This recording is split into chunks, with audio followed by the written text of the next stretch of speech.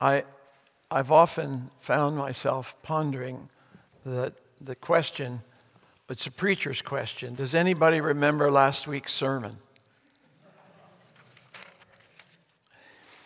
I've suggested to you that I will focus on a few of the commandments each Sunday between now and Easter. And I hope today to help you see that there is a connection between the gospel reading and the two commandments that I'd like to bring our attention to today. The third and the fourth commandments today are, thou shalt not take the name of the Lord your God in vain. Number 3, and the fourth commandment, thou shalt keep holy the Sabbath day. And then Jesus teaching about healthy trees and false prophets. And I do believe that they are connected. I hope I might make that clear to you all. When I was a little boy, and I was fortunate, like Bradley, to be in the service often at the beginning of the Sunday, I've often remembered a custom that was common in my day. Mike, I don't know if this has been something you've known. Maybe some others have. But once a year, there was what was called in my childhood Men's Corporate Communion Sunday. Nope, you haven't heard that. And then maybe it was just in our diocese, but on that day, all the men of the church were invited to come to the early service and then stay for breakfast. And so what would normally be a smaller service, the first one of the day, in those days, as though by the commandment of God, it was always at 8 o'clock. But here it's at 8:30. That would normally be a much smaller service, but on that day it would fill with men. And my father would always take me. And I remember the first time that he did, it was my responsibility going with the men to wear a tie, which was how it was in those days. And he put one of his ties on me. And there's a picture of me and my dad that day, and the tie reaches to my knees. But where am I going with that silly remembrance or that fond remembrance? It is that I heard the 10 Commandments recited every Sunday as a child.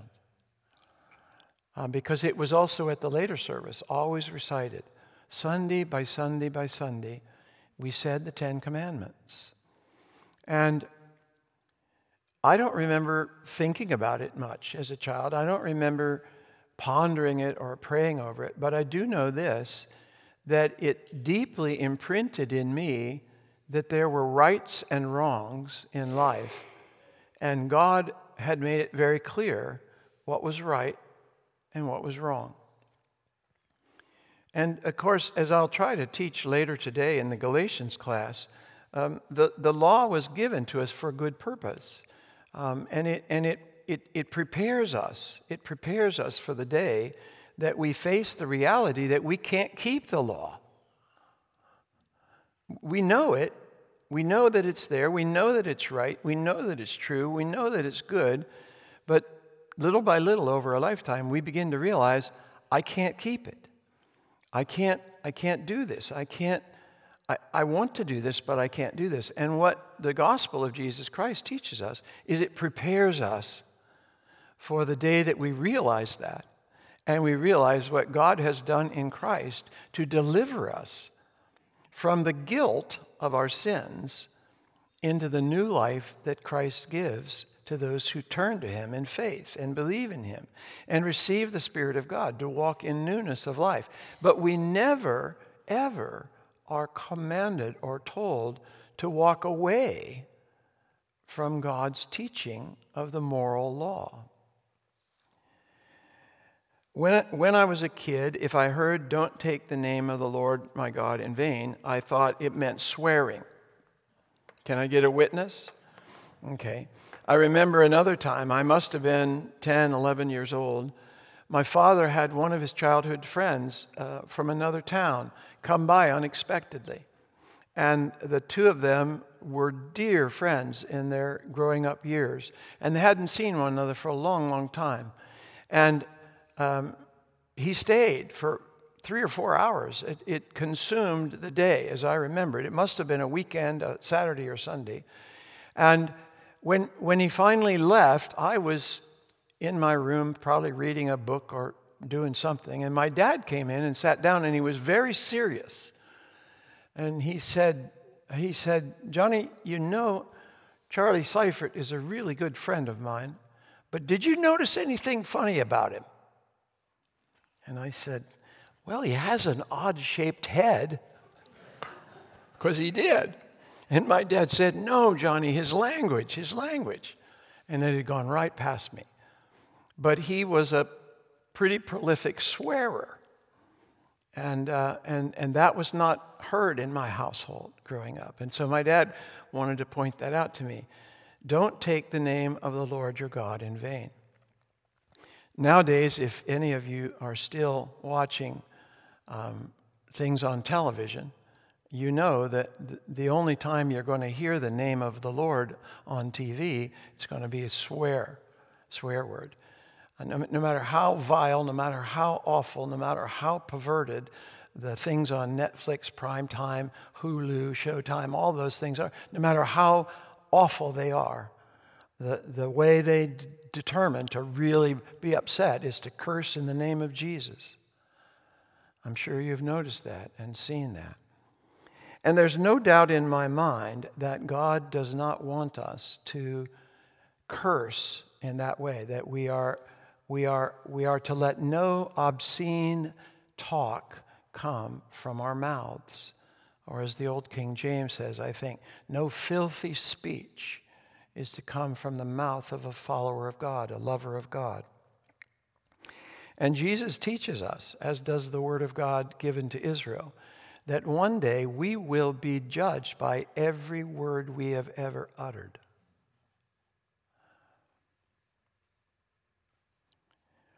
But there's another way that I've come in my lifetime to understand not taking the name of the Lord in vain. And I think it's more important. I really shouldn't say that. It's important to obey all of God's word. But there is another way that we can take the name of the Lord in vain and that others take the name of the Lord in vain. And that is when we say a thing is from the Lord and it is not. Or we put the name of the Lord on our thinking and our behaving, and it is not.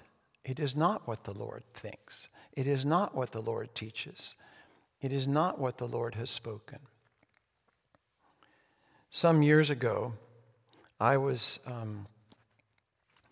sitting in my office. It was here in Pawleys Island, and it was a season in which the ministry that I was engaged in, called NAMS, the planting of new Episcopal churches, had come into great attack. The work I was doing was being undermined and spoken against in the Episcopal Church. And I believed that God had called me to do the work. And I was in my human self, in my fleshly self, I was disturbed and I was uncertain and I was being tempted to doubt. Had God really asked me to do that? Now, when I was asked to do it, it came through the lips of a bishop, but I did believe that what he asked me to do was from God. But I was in doubt, and it was a season of struggle for me that no one probably knew about but me, apart from my dear Cynthia. And there was a knock on the door, and a man, I said, come in, and a man came in I'd never seen before, I'd never met, I'd never heard of.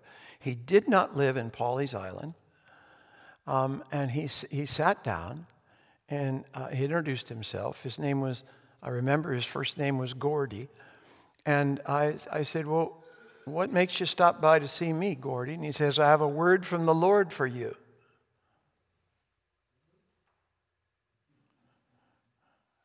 And I said, well, what is it? The Lord says, NAMS is not broken. Makes the hair on my neck stand up even still. Well, I was being tempted to think it was. And he got up and left. He was from Lexington, Kentucky. And he was walking around on the campus that day praying, and he thought the Lord told him to find the office of NAMS and tell me NAMS is not broken. Well, God immediately gave me joy. I believe that was a true word from God. But I have learned through the years that it's a very dangerous thing for people to say, I think the Lord said this, or I think you should do that. I think the Lord wants you to do that, because it's very possible that we are wrong. In fact, I would risk saying we are more often wrong than right when we think we have direction for another human being from the Lord. But hear me, God can do that. God can do that. Some years ago, when Cynthia and I left Pawleys Island after living here and enjoying our life here wonderfully for almost 7 years, we were called, we believed, to go to Charlotte and begin a new church. And so beginning in 2020, the summer of 2020, we went to physically be present with a group of people that I had been helping for some years to try to lay the groundwork to begin a new Anglican parish. And it came to be called King of Kings, a wonderful, wonderful title for a church. King of Kings Anglican Church. Started in the summer of 2000. Last year, it closed. 20 plus years afterwards. And the year before it closed, because though I was never invited back, a little sadness on my part, I followed their newsletter. And when it began to be digital, I always read it. And about a year before the congregation closed, the then leader of the congregation wrote and said, while on retreat, the vestry and I heard from the Lord that we are to move the congregation to another part of Charlotte. And when I read it, I was disturbed. My spirit was disturbed. Now Mike and I have just come from a vestry retreat of this congregation, which was a wonderful time and a blessed time. But none of us have come home from the retreat saying, the Lord spoke and we're supposed to do something and you all are supposed to obey it. But that's what happened in Charlotte. The rector and the vestry said, God told us to move the congregation. And so for the next year, the congregation was in turmoil and struggle, with some leaving and some staying but being very disturbed, and then being moved to another part of town after 20 years, and in less than a year, the congregation collapsed and is gone. That was taking the name of the Lord in vain. That was not God's will. We are not to take the name of the Lord our God in vain. And so we have to watch our speech, and we have to be very, very careful whenever another human being dares to tell us something that we should do or believe because the Lord told them. The fourth commandment is to keep holy the Sabbath. Keeping holy the Sabbath is probably, for an American, one of the hardest commandments to obey. When Cynthia and I lived in Asia, we were in a 24/7 culture.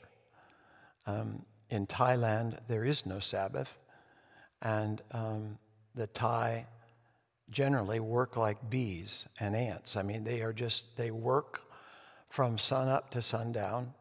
Sometimes they work all night. They seem to have the gift of leaning against a wall and sleeping, because you would see people literally on the sidewalks and in all kinds of public spaces just temporarily catching a nap.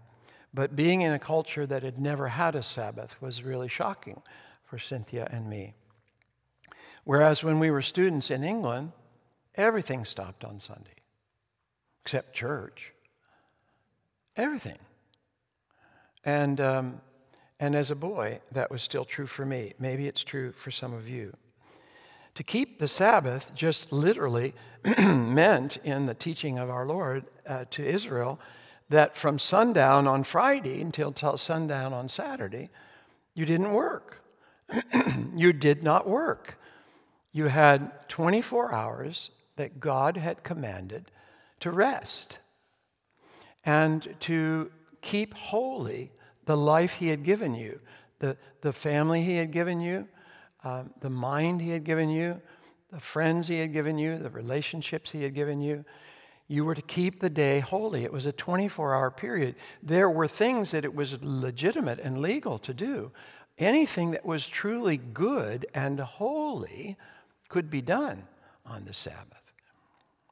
But it was also a day not to work. Well, very early in the Christian era, the Christian church almost overwhelmingly moved the Sabbath to Sunday. It's one of those things that happened so early in the Christian church that there is no record of it. It just became, for Christians, the Sabbath was from sundown Saturday to sundown Sunday. There's a lot that we could say about that. I'll try not to focus on it. But when I was a boy, all the stores closed. There was one pharmacy in town. There were three, but one was open every Sunday afternoon from 2 to 4. And they rotated it. In case there was a medical emergency, there was a pharmacy open. But apart from that, everything was closed. And you'd think, how could that be? Well, people knew that was how it was. And so plans were made on Saturday to make sure you did whatever you needed to do, because you weren't going to do it on Sunday, or you couldn't do it on Sunday. And that began to erode in the 50s. And I've often wondered why all the 10 Commandments are disobeyed now in America so frequently, so freely, so commonly. If it began when the Sabbath began to be ignored. As though we could decide a commandment of God didn't apply to us.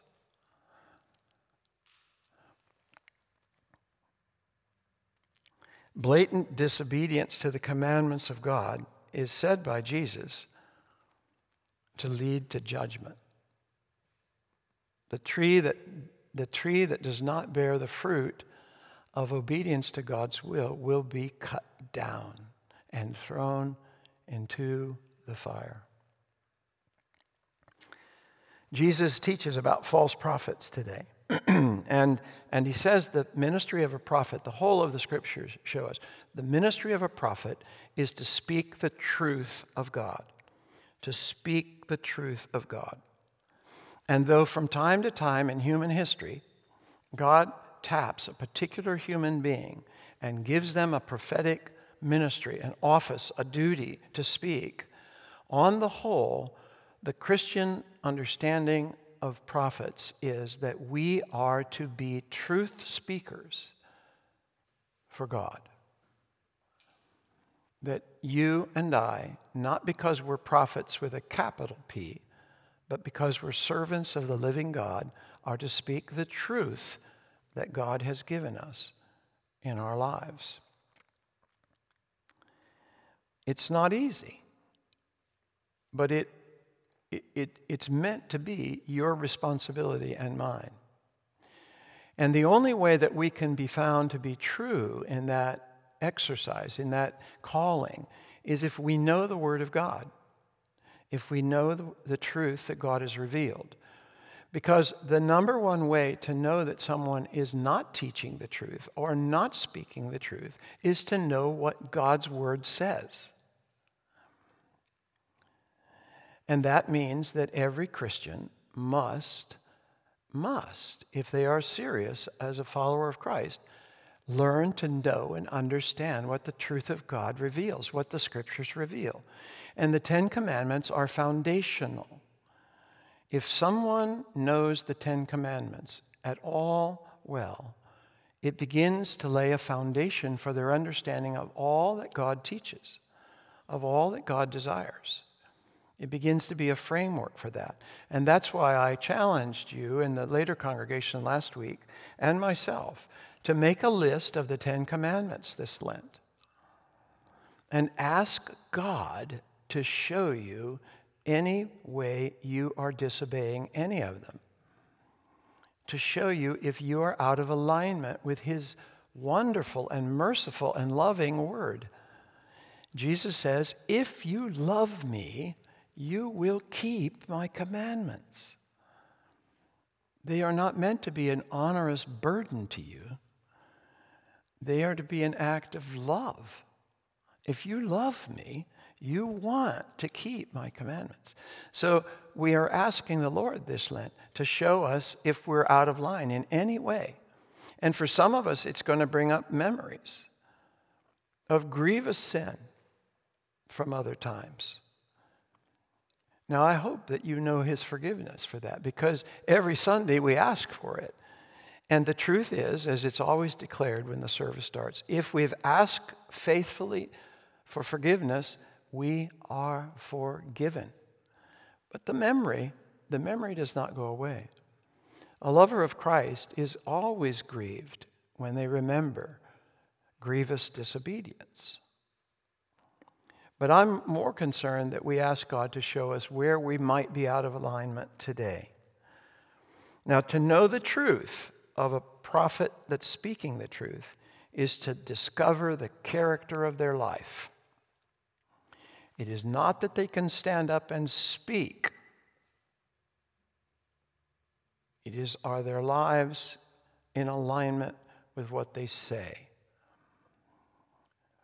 A diseased tree cannot bear good fruit. And the fruit that Jesus describes and the Scripture describes is of two kinds. One kind of fruit is inner character. How does this person live? How does this person relate to others? How does this person lay his or her life down for those that God has given them? How does this person's alignment with the will of God reflect that they are hungering after the truth that He reveals? That's fruit to notice. Because you see, you can stand up and speak the truth and be a false prophet.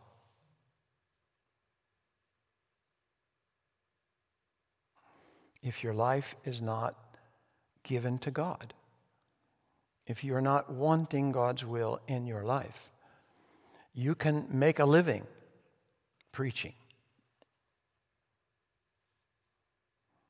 You can have a career preaching. You can get accolades from the world and the church preaching. But you won't stand on the day of the Lord unless your life outside of your preaching is in the Lord's hands. It doesn't mean you're perfect. But the second way that God makes very clear we are to bear fruit is what happens in the lives of those that we influence or that we're around. When I tried to follow up on the dear man that brought that "Nams is not broken" word, I discovered that he had a terrible difficulty in being accountable to any other human being. That he was infamous in his hometown of Lexington, Kentucky, for going from church to church and hopping around and being unwilling to be submitted to the life of the church in any local place because he was a prophet. And that's a very dangerous sign. A very dangerous sign. Now, I tried to have influence on him from afar because I was so grateful. I do think God gave him a word for me that day. So I don't think he was a false prophet in the sense that he's a wicked man and will go to hell, but I think he was a badly trained Christian who had gotten a prophetic calling of some kind. But it needs to be submitted to the church and to the Word of God. Well, I'm off where I probably shouldn't have gotten this morning, but I just want to pull you back and pull myself back to the Ten Commandments. On the Saturday before last, when our new bishop was consecrated, the preacher was a Baptist preacher from Columbia, South Carolina, a good friend, apparently, of our new bishop.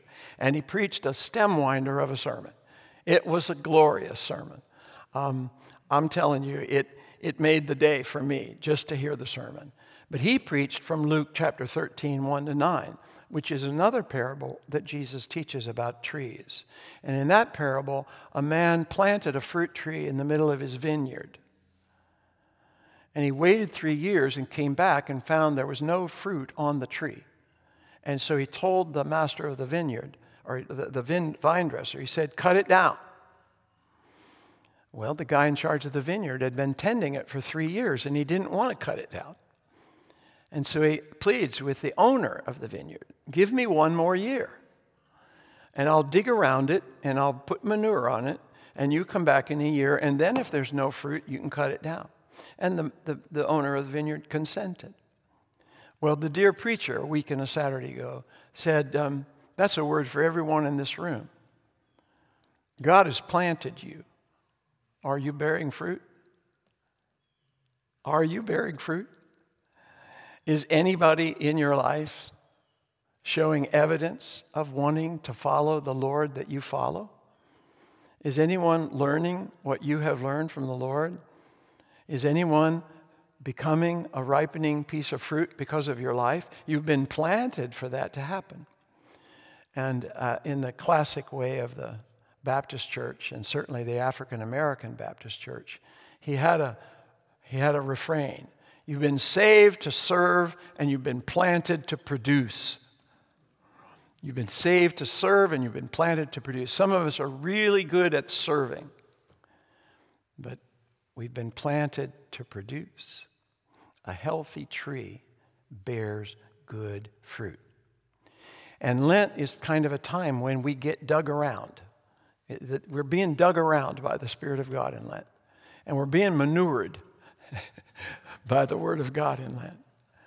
The 10 Commandments are meant to dig around us and manure us to want to be men and women who bear the fruit that God desires. So let's continue in this Holy Lent together.